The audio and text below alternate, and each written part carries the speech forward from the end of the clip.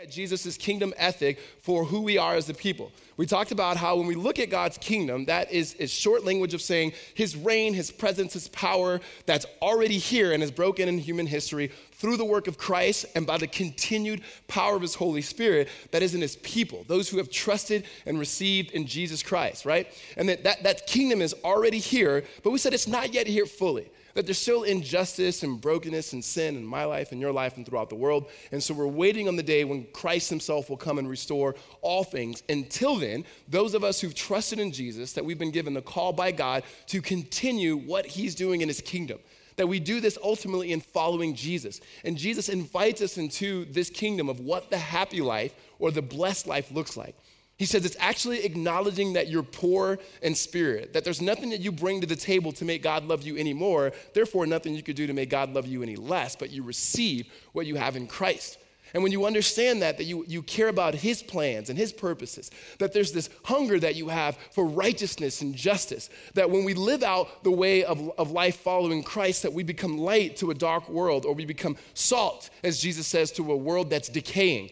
And that we take all that God has written in his law in the Old Testament, and we don't do away with it, but actually he now in his grace takes the Spirit and writes it on our hearts. So we understand what it looks like, and we're empowered by the Spirit to live out the law of God. And it's more than just do's and don'ts, but it's a heart that says, because I love you, I'm not going to murder you.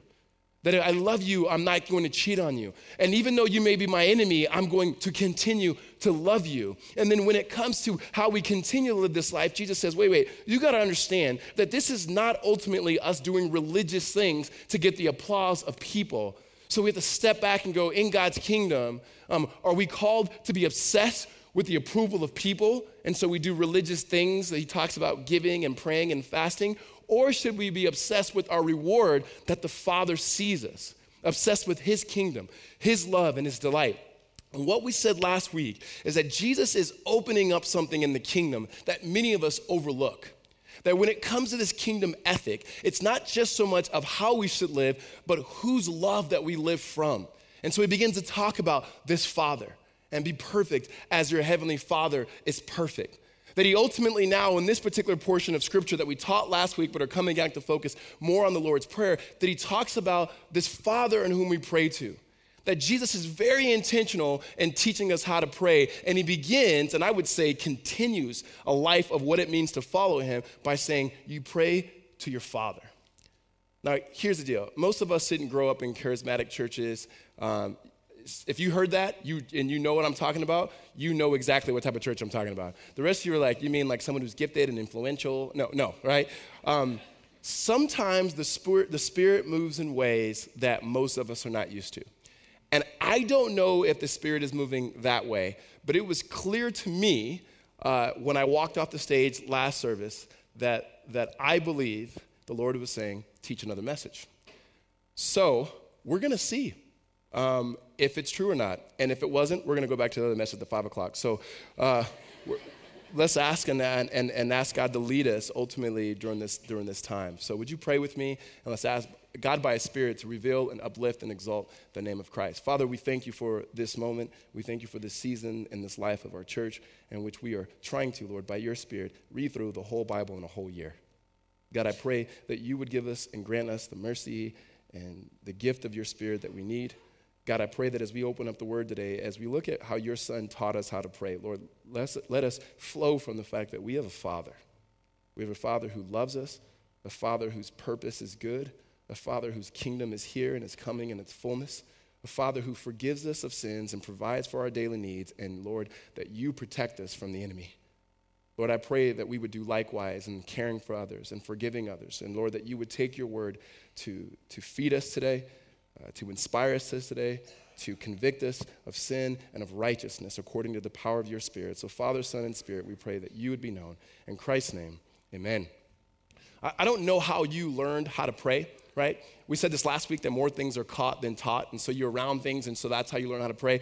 The way I learned how to pray was not by my mom sitting me down and saying, take your hands and do this or whatever.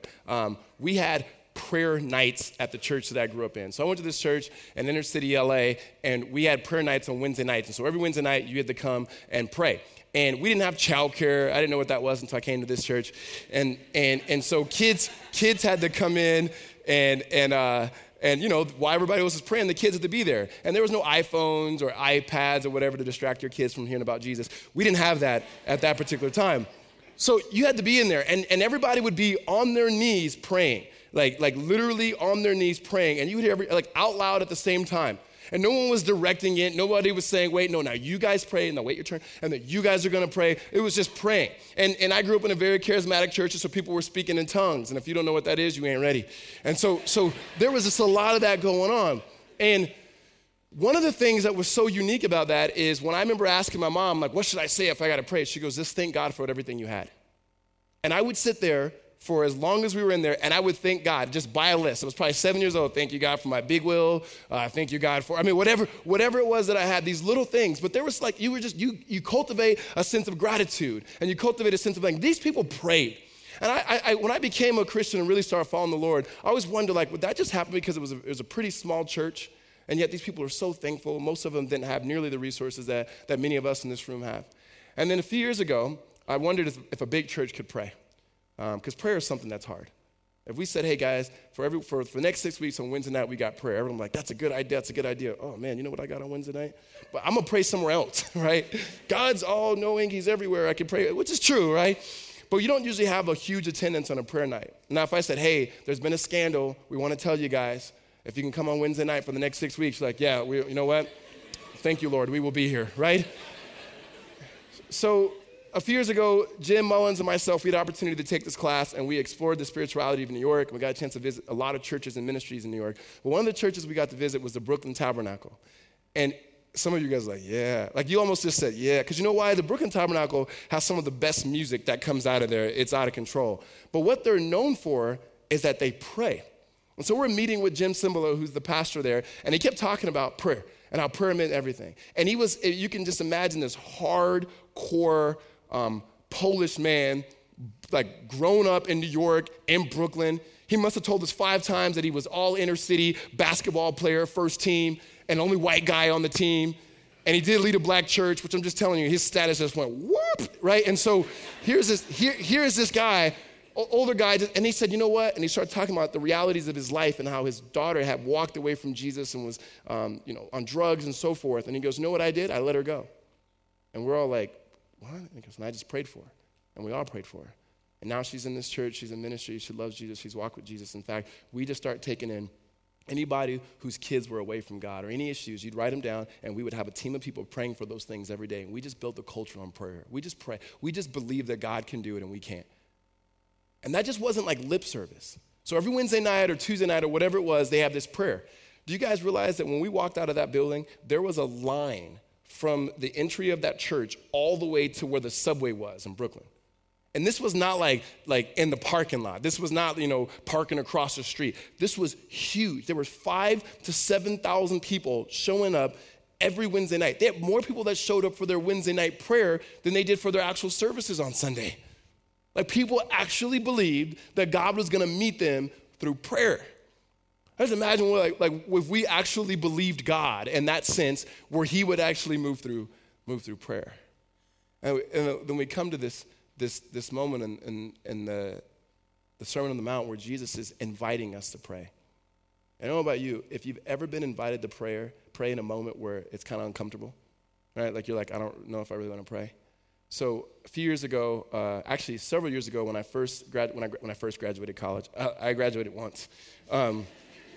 When I graduated from college, I started teaching at a school, and there was this lady there, Miss Robin, we called her. Miss Robin took care of us. Me and my friend Zach, we were roommates, and tax season came, and she was like, hey, do you guys do your taxes? I'm like, I've never done taxes before. And she was like, well, I'll do them for you. And I'm like, I think that's a great idea. That's great. And she would take us in for holidays and so forth. We didn't have family here. We were single. Didn't have any girlfriends, didn't have any friends. Anyways, whatever. And so that we loved her. And I got a chance to meet her daughter. And I had the privilege to be able to share the gospel with her daughter, and her daughter came to know Jesus. My friend Zach later became to know Jesus. They met each other, and they got married, and so forth, and got a chance to introduce them. I thought for sure, firstborn kid, Riccardo, right? No, didn't get that. Did not happen. So a few years later, Renee and Zach called me and said, Robin had cancer. Renee's mom had cancer. We're going to have this prayer night. We're going to pray for healing for her.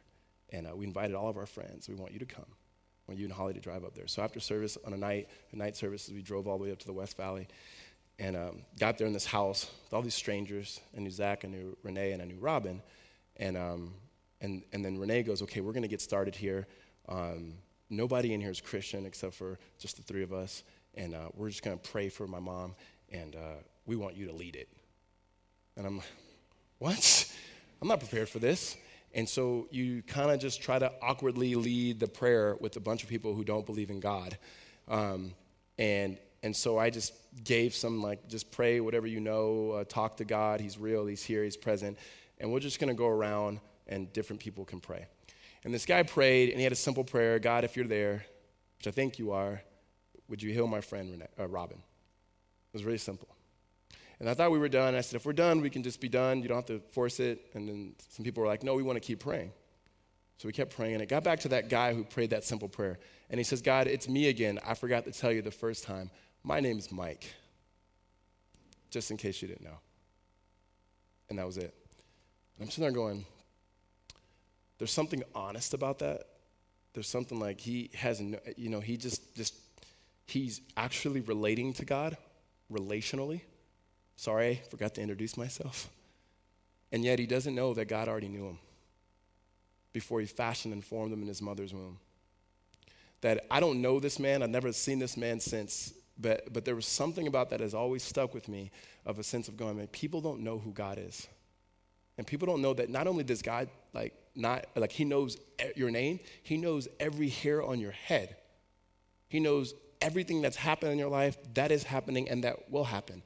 And he's not just this God who's at afar, though he's transcendent and powerful and all-knowing, but he happens to be all-loving. And so here is Jesus talking about the ethics of the kingdom, and smack in the middle of it, he stops and says, let me teach you how to pray. Because I don't want you to pray like the hypocrites, just trying to pray so that you can look like you're religious, or you could be known as the other church who has 5,000 people coming to pray. Because that's pointless. Their reward is to be known, and they can have that when God's like, I already know you. He goes, but don't pray like the Gentiles, and that was just phrase for saying people who don't believe in God, and they pray to their gods, their false gods. They have to say a bunch of words and say a bunch of things that hopefully their God would like it, and then their God would move. And Jesus says, no, your Father already knows what you want.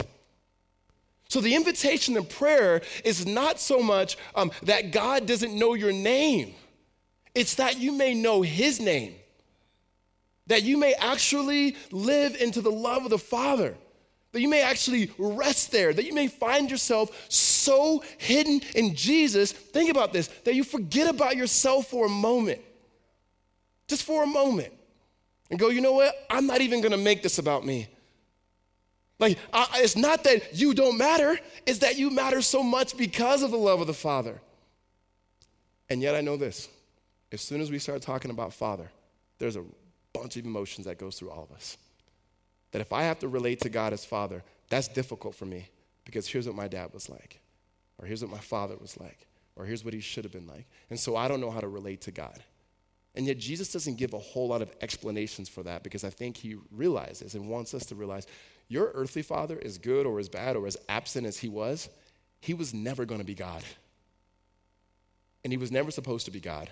Because God has always been God, and he's always been a father. And if you really want to understand how to live into the heart of prayer, it starts and continues and concludes with knowing that God is your Father and that he loves you. Amen?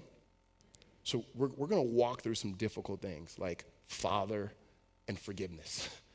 Those are the two words that come up in here that I think most of us go, oh, I don't know if I don't know about that. Because if you're a dad in this room, you know you're terribly afraid of screwing up your kids. And you're kind of going to at some moment, right? That's just the reality. No one goes, you know what, my parents were perfect. Come to think about it. They were. No. No. So no matter what you do to not become your parents, you're just going to be a different version that may be a little bit better, but your kids are going to end up in some pastor's office going, yeah, they don't know me like they think they do, pastor, right? So mine too. And so praise the Lord, right?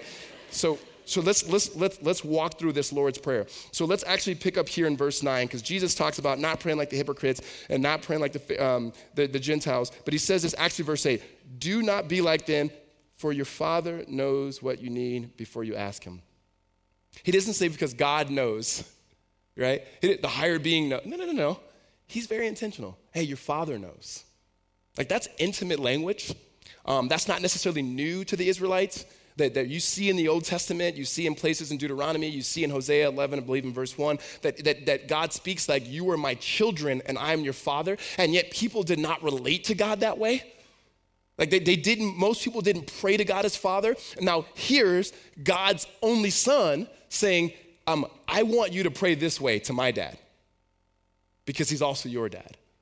That ultimately all of which he's doing is getting us to this point that we understand that we are adopted in Christ into the family of God. And he says, your Father already knows. And so to that guy that day who said, oh yeah, God, it's me, Mike, God's going, I've always known you. I've just always wanted you to know me. Right? You love those stories where you see the kids are like searching out their fathers and their parents. And like, was it August Rush? Like, you never seen August Rush? Whatever, it's a good movie. He's like trying to find his father. There's this line in August Rush that I'm totally about to ruin for those of you guys who haven't seen it. He's like, what do you want? This guy, what do you really want? He goes, to be found. Everyone's like, oh, right? And that's actually it. We don't need to go finding our Father, right? He's actually the one that's looking for us. There's no movie about that. The dad who's going to look for his children. And yet that's exactly what the scriptures teach us. That this dad is looking for his children. He sent his son to look, and he sent his spirit, and all of them will come and be welcome to the family and reign with him in his kingdom. When you begin to think like that, you're like, yeah, let's go to that dad. Let's go to that father to pray. He says he already knows you. And then Jesus says this, verse 9. So pray like this. This is how we got to pray. Our Father in heaven, hallowed be your name. Like the God in whom we go to happens to be our Father. And so let me just explain that a little bit for us, because we naturally, depending on how we're bent, we will relate to God as judge. Like most people, God is judge, and that is biblical and it's true. He's a just judge. But think about it. When you relate to God as judge, what you have is a picture of you in a courtroom, and at best what forgiveness becomes is the God, the judge, acquitting you and you going free, right? And anyone who's ever gone free doesn't go, let me go find that judge. Where's he at? Let me go give him a hug. Right? No, you're like, you sure? Can't be reversed? I'm out of here, right?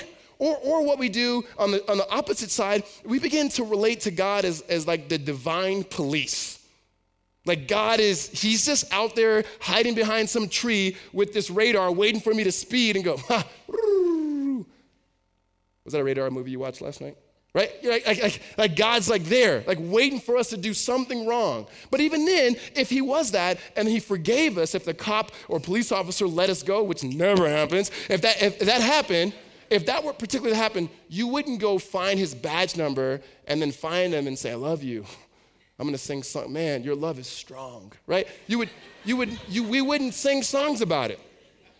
Or if we related to God as creator. Again, very biblical. He is a creator. But you have to ask the question, and you've heard me say this before, what was God always doing?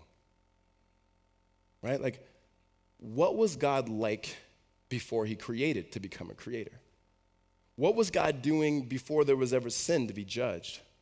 And what we understand from scriptures is he's always had a son, and therefore he's always been a father. Like what he's like perfect at is being a father. Perfect. Our good earthly fathers could never be that. He's always shared his love with the Son. He's always been impressed with the Son just for being impressed with the Son, right? It's what he says to the people of Israel in Deuteronomy. He goes, it's not because you were big that I chose you. It's not because you were strong that I chose you. He goes, I love you because I love you. Every parent should look at their children and say, I love you not because you're fast or you're smart or you're strong. I love you because I love you. Like that exists nowhere. So God's always been a loving father, and that creation in itself was an overflow of that love for that son, in which we would be able to experience. Sin separated, and then that love of the Father and the love of the Son sends Christ in order that we may have that love again. And Jesus is saying, you have it now through his work. It is very good news, and this Father that you've never known, that has loved you before you could ever even imagine, says, pray to him as your heavenly Father. He loves you because he loves you. And everything flows from like that. And the prayer begins to show us the type of Father we have. The first thing we learn in prayer is that our Father is holy. He says, hallowed be your name. That means to make a holy. And we don't need to make God holy. He already is. We need to acknowledge that. And so we are a flippant culture. We are a flippant people. And so when we begin to talk about the things, or at least the name of God, there should be a reverence, is what Jesus is saying. It's not that life in itself is fully serious, but when we talk about the God of this universe who happens to be our Father, who loves us, who sent his Son that we may have life with him, then there's a reverence of him, that we just don't use his name flippantly, but he happens to be God, and his name should be hallowed, should be holy. Like, this is God, he's sacred, he's other, and the one who is other happens to draw near. And he draws near so deep that the scriptures tell us that he sends his Spirit to testify with our spirits, just in case we forgot that we are his. And it cries out on our behalf when we can't, Abba, Father, which is the most endearing language that a person could have. That the Spirit testifies with our spirit that we are children. And he says, but when we pray to this God, when we talk to this God, when we talk about this particular God, we understand that his name is holy. And then it gets to the heart of what God is doing. It's verse 10, your kingdom come and your will be done. Guys, it ain't about us. Your circumstances are real, but ultimately God is saying, first and foremost, his kingdom. Here's why this is hard for us. We don't trust authority. Like, we don't trust anybody. We'll work from somebody, but we don't really trust them. We don't really know if they have our best interests, right? And sometimes people have proven that they don't. And so when we're asked to pray, God, whatever you want, this is what he's saying, whatever you want be done. He's asking us to get rid of the control we have. The thing about control is, it's an illusion. Sin gives us the illusion of autonomy, that we get to do what we want. Like, you have volition, you can make choices. God's always going to be in control. It's not like he's sitting on the sideline going, put me in, coach, right?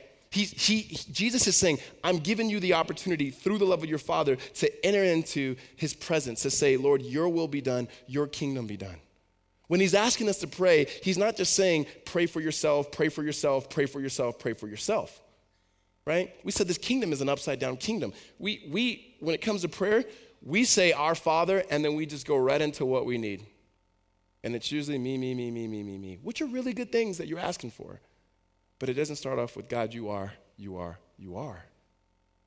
Is that really a relationship? If you talk to someone you love and it was always about what they can do for you and what they can give you and what you can give you and never about who they are, do you really love that person? Is it really a covenant or is it a contract? Ultimately, if I say these things, can you do these things for me? And Jesus is saying, no, your Father who's in heaven, pray that his will as it is in heaven in perfect peace would come and touch this world.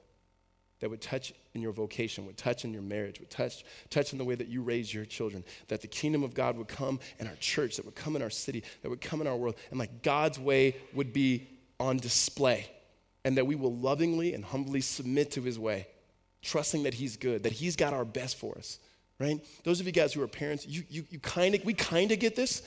I never liked when I was single, the pastors would give these analogies of parenting, and it always would seem like, oh, when you become a parent, that's when you know God. It's like, no, you don't need to be a parent to know God, right? You become a parent and you realize how much even more you need God. Usually that's what happens. But there are moments when you have to discipline your kids. And you know what? You need to discipline your kids, by the way. I think that's a form of child abuse when you don't discipline your kids. And for everybody else who watches them, FYI. So when you discipline your kids, there's a moment where it is hard to say no to your kids.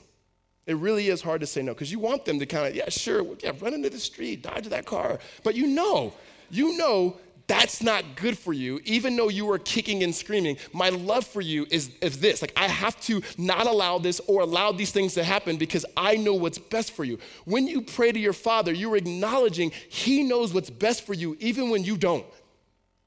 It's called faith.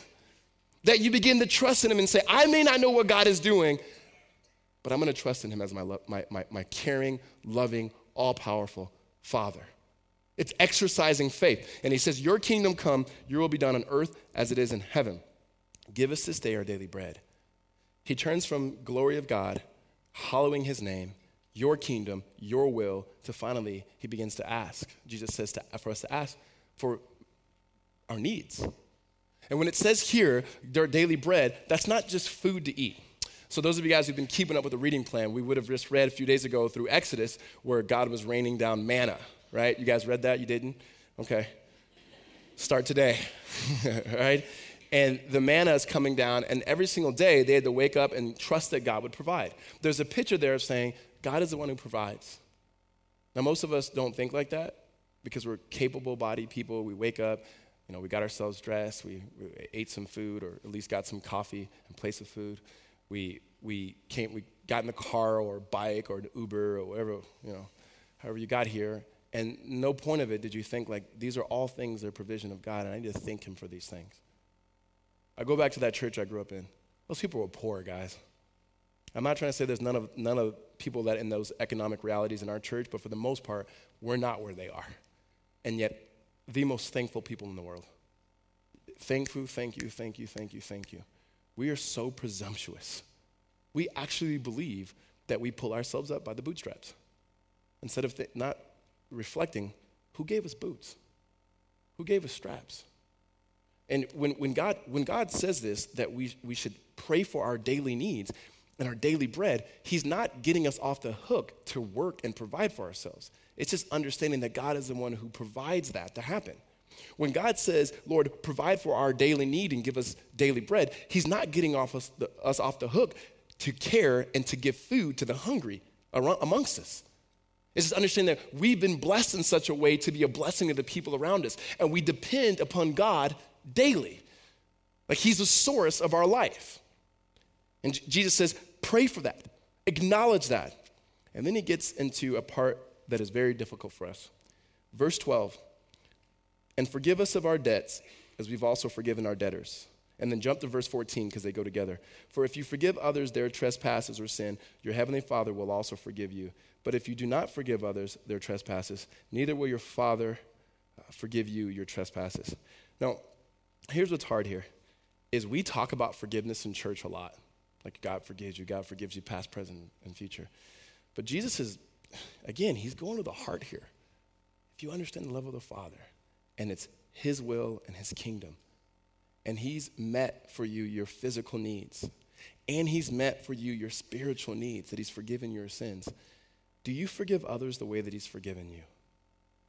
Like, when it says forgive us of our debts, meaning we owed something, and this particular debt we can't pay back. I don't know if you've ever been in debt before, right? Is anybody not in debt? Like, but if you've probably, hopefully you've never had the credit people calling you, right? And nobody wants to raise their hand like, oh yeah, I did. So don't do it, right? Don't do it. I did. It was stupid. I should have never been in debt, but I was trying to stunt, and so I was in debt. Like, I was that dude that in college when they were, at the airport, they used to always like, hey, you just fill this out, and it's a credit card. You could just buy whatever you want to buy, simple payments of $20 a month, and you're good. Really? Yeah, really. And that's it, $20 a month? And then what happens is when you don't got $20, you're like, they're good. And then I forgot about it. And I'd love to say I was buying books for college, but I was on scholarship. I didn't need to buy that. I was buying Jordans and white tees and pro-fitted hats and pro club long white tees. I was stunting. 50 Cent said stunt. I was stunting, right? And so, this debt. And then when I met Holly, she was like, you go through premarital and you start talking about everything in your life and everything. And she goes, let's talk about credit. Let's not. Right? And it was like, we're not going to get married until you get rid of this debt. And so I had to figure out how to get rid of the debt and so forth. So when you owe debt to somebody, you got to figure out a way to work it out. When it comes to our debt before God, we can't work it out. We can't work it out. And even when it comes to debt, like school loans, which most of us can understand that, there's an interest that you have to pay. Like, we gave you a loan, now you got a debt, we got interest on it, right? Jesus comes and pays it all in full, no interest. We have nothing in which we have to pay God for. At the very heart of the gospel is that God did for us what we could never do for ourselves, completely out of his love for us as a father, that he sent his son, that those who believe in him should not perish but have eternal life. Like beautiful news. And what Jesus is saying is, if your heavenly Father loves you, if it's about his kingdom coming, if ultimately he's met these needs, if he's forgiven you already in Christ Jesus, now forgive others that way. I don't know your stories, but I know that forgiveness is very, very hard. And most of us don't forgive. Here's what one of the ways we'll do. We'll exact payment. And here's what exacting payment is. We will treat people the way they treated us. This happens in relationships. This happens in friendships. This happens in marriage. I'm going to make her feel the way she made me feel. Do you want to go out tonight? No, I don't want to go out tonight. Knowing you want to go out tonight. No, I don't want to go out tonight. Why? Because last week when I said to go out, you didn't want to go out, so why should I go out now? That's exact. First, it's childish. And it's exacting payment, like tick for tack. It's not covenantal love. Another thing that we do is we excuse. This is probably what most of us do. Hey, I'm sorry I sinned against you. Oh, it's okay. No, it's not. It's never okay for someone to sin against you. And it's not good for you to say, it's okay. Jesus wasn't on the cross going, it's okay, right? Like, not at all. Like, that's not what the cross represents. And so we excuse people all the time because we don't want to do the hard work. We don't want to do, it is very difficult to truly forgive. It is very difficult, right? So when I first started following Jesus, I was very thankful. You know, you get thankful for grace. You get thankful for like, man, God's forgiving my sins, past, present, and future. And then the first time I sensed the Spirit of the Lord calling me to something that I did not see explicitly written for me in Scripture was God told me, as best as I can understand, that there was someone in my life who I had not forgiven. And I'm thinking, oh, I could forgive anybody. And I knew it was. I knew it was my dad. I knew it was my dad. You know, whenever we begin to talk about father stuff, right, some people would say, man, you really get into this father thing. And it's like, you know what? Because I needed one. And I just never really felt like I had one. And it developed something in me that even to this day I am. I don't like hugging people. I don't like doing any of that stuff. And some of you guys, Pastor, give me a hug. I'm like, Heisman. I pray for you from a distance. You gotta touch me. Well, that's for my wife and my children. But even my humor, it's a block in some ways to go, I don't know if I really want you here. Because that place was there, that hole was open, it's closed, right? And so I grew up and I had a difficult relationship with my father. I had a very difficult relationship. And it hits me now as a father, especially with my oldest son. Now, my wife likes to tell me that my oldest son, Noah, is my favorite kid. Perhaps that's true. And that's because Eli is her favorite, and so it's fair, it's good. So you're not supposed to have favorites, but we do. So there's that's joking, guys. Please don't email me. You should love your kids. I love my kids, all right? So here's part of it why. So Noah's getting to that age. He's the same age that I was when I loved the heck out of my dad. Like we were real tight. And I see it in Noah. And when I read books on the psychology of kids and stuff, it's that age, that 7, 8, 9 age. Boys want to be around their fathers. Anywhere I'm going, can I go? If I'm coming back to the 5 o'clock, when I come back to the 5 o'clock service to preach, he's going to ask me, can I come? Can I see? He sits over there. He takes notes. When I drew that squid or whatever that thing was, he drew a squid and it looked way better than my squid. His looked like a squid. Mine looked inappropriate. So there was, yeah, you guys knew it. I know you guys didn't want to say it, but I knew it. I knew it. Thank you. Appreciate you guys not embarrassing me, but a couple people said some things. So my son is he's in that age where he wants to be around me. Now hear me. So when I was 7, 8, my dad used to take me fishing. My dad loved fishing. It was like the thing he loved the most. He had a tattoo that says "Gone Fishing." Right? You love fishing if you get a tattoo that says "Gone Fishing." And my dad drank a lot of beer, and he had a beer belly, and it was like a hard beer belly, right? And I would lay my head on his stomach, and I'd listen to, his stomach. And that was like one of the coolest things to me. And then it flipped. He went off. And when he went off, I went off. And you know what happens to people? When you're young, you desperately want that to be made right. And you'll actually even admit it, like, I want it to be made right. And then you get older, and the only way to deal with that cavity is for it to become numb. And when it becomes numb, it becomes hard and bitter. And then it leads to just anger. And it was just so deep. And you say things you about a person that you would never say. You wish things about a person because of the way they made you feel. And that womb in itself doesn't just open up. It's just we find ways to put other things there, and it's usually just bitterness. And so here I am, 22 years old, and I've just praised God for whom all blessings flow. His love and his grace and his mercy, and this was something I knew God was calling me to do. I got that he was my father, and I got that God was sovereign. I knew all of these things, but when it says to forgive, I can forgive just about anybody. I remember thinking, Lord, I can't forgive this person. You know why? It's because we're really not looking deep into the gospel.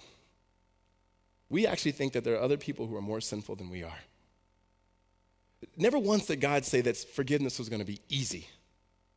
That's why it's not exacting payment and it's not excusing. That's easy.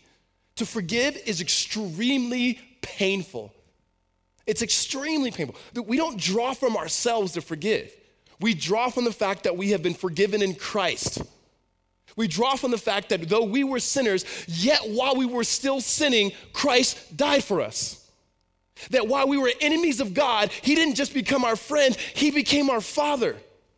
That when we were looking for anything else but God, he found us. And that Jesus bled for us. And if you don't get that, it's hard to really forgive. But if you get that, it's still difficult and it's painful, but you're free to forgive.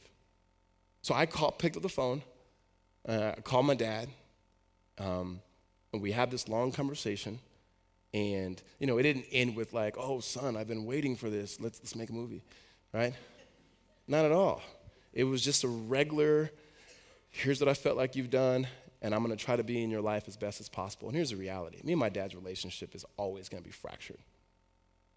Because I talk to him as an image bearer, as someone whom I love, but we're not there. We're not there. And I'd be lying to you if I didn't think that there was a fear that I would do something to make my little boys feel that way. Because right now, they love their dad. But I've never been put in their life to be God. And what frees me and what should free us is we have somebody who's in that place who says, I will never leave you nor forsake you. Everybody will fail you at some point. And that's not me being cynical. That's reality. It may be little, it may be big. Jesus Christ says he's the only one, and God the Father is the only one who will never fail you and never leave you nor forsake you. And then when you fail him, Jesus died on the cross for you. So he says, in response to that love, be free and forgive others. And is it incredibly painful? Yes. We know that forgiveness is painful because you know what you're doing when you forgive somebody? You're taking them off the hook. And you're willing to absorb the pain. And you're choosing not to treat that other person as their sins deserve. That sounds very familiar to what God in Christ did for you. That he absorbed the pain and he took us off the hook. And he chooses not to treat us as our sins deserve. That he's a loving father who says, though what you've done, I'm not leaving. And I'm not going anywhere. And you should pray that my kingdom would come in this situation as it is in heaven and every situation as it is in heaven. You should ask me and I will provide for your daily bread. You should forgive others in the way that I've forgiven you and my son. Because he's a good father. He's a good father. And many of us have people that we have all this bitterness towards. And we think somehow it's going to get them when really it's getting us. It's really getting us. And reconciliation it may not be possible back to where it was at the very beginning. Depending on what the person has done to sin against you, it may not be possible for you to even be in the same room as them. But to forgive them, ultimately, is between you and God, right? That is what we as people, as followers of Jesus, are supposed to be about. This prayer that Jesus gives us is not as easy as praying before football games. It's not as easy as just, I've rehearsed it because I grew up Catholic or Protestant, and so I know the Lord's Prayer. This is difficult. It's very difficult. And part of the reason why it's difficult is because of you and me, and one of the reasons why it's difficult is because we have an enemy that does not want it. And even then, our Heavenly Father, through his Son Jesus, gives us protection. I'm going to close with verse 13 here. It says, and lead us not into temptation, but deliver us from evil. This is by no means that if we wouldn't have prayed, God was going to lead us in temptation. No. This is saying we are tempted. And it's not God who's tempting us, but it's the enemy. And he is more powerful than we. And we cannot live this life apart from the love of our Father, apart from prayer to him, apart from the work of his Son. And so we ask for him to meet us. He meets our physical needs and providing daily bread and all the things that we need physically. He meets our spiritual needs, and he removes the debt and the penalty of sin. And then he meets our moral need, and he protects us against the enemy. Because as powerful as Satan is, our Father is stronger. What God is welcoming us into, people, is not a get-out-of-hell free pass. It is a loving, communal relationship with the Father in which we live on his mission, and because of his Son Jesus, his death and his resurrection, his ascension, his sending his Spirit, that we will reign with for all eternity. So what we are doing now in response to Jesus and living out the ethic of the kingdom is we are inviting in our actions and our words and our deeds and in our prayer others to get in on the love of the Father in which Jesus opened up for us through his life, his death, and his resurrection. Amen? So prayer is not a task that we got to get to. It's a lifestyle that ultimately we got to develop. So let's begin. God, we thank you that you were real. And somehow, Lord, we have been very good at toning down the words in Scripture. One, we're afraid because it could get very emotional. Another, Lord, because we want things to remain intellectual. But Lord, you don't see the unnecessary divide. Father, you meet us where we are. You meet us, Lord, right here in this day, in this city, that we may live out your word. And with that, Lord, we are connected with brothers and sisters throughout all of history, Lord, who have ultimately, in response to Christ laying down his life for them, have laid down their lives for you. Jesus, you revealed to us through your life and your death and your resurrection who the Father is. You've invited us, Lord, into prayer. And so we ask that your kingdom would come, Lord, in our prayer life. Your kingdom would come, Lord, in this church, in this city, in this state, in this world, in singles, in our marriages, Lord, in our endeavors. God, that we would humbly submit to you. God, whatever gaping, gashing holes that we have, that you would heal. God, that though we may walk with the limp, Lord, help us to follow you faithfully. Jesus, we ask ultimately, Lord, if there are things in our lives, Lord, people in our lives that we will not forgive, Lord, would you free us to forgive? And help us not look to ourselves, but ultimately look to you. Help us to look to the cross, the blood-stained cross, the empty tomb, and the resurrection, that you would guide us. We thank you and we praise you in Christ's name. Amen.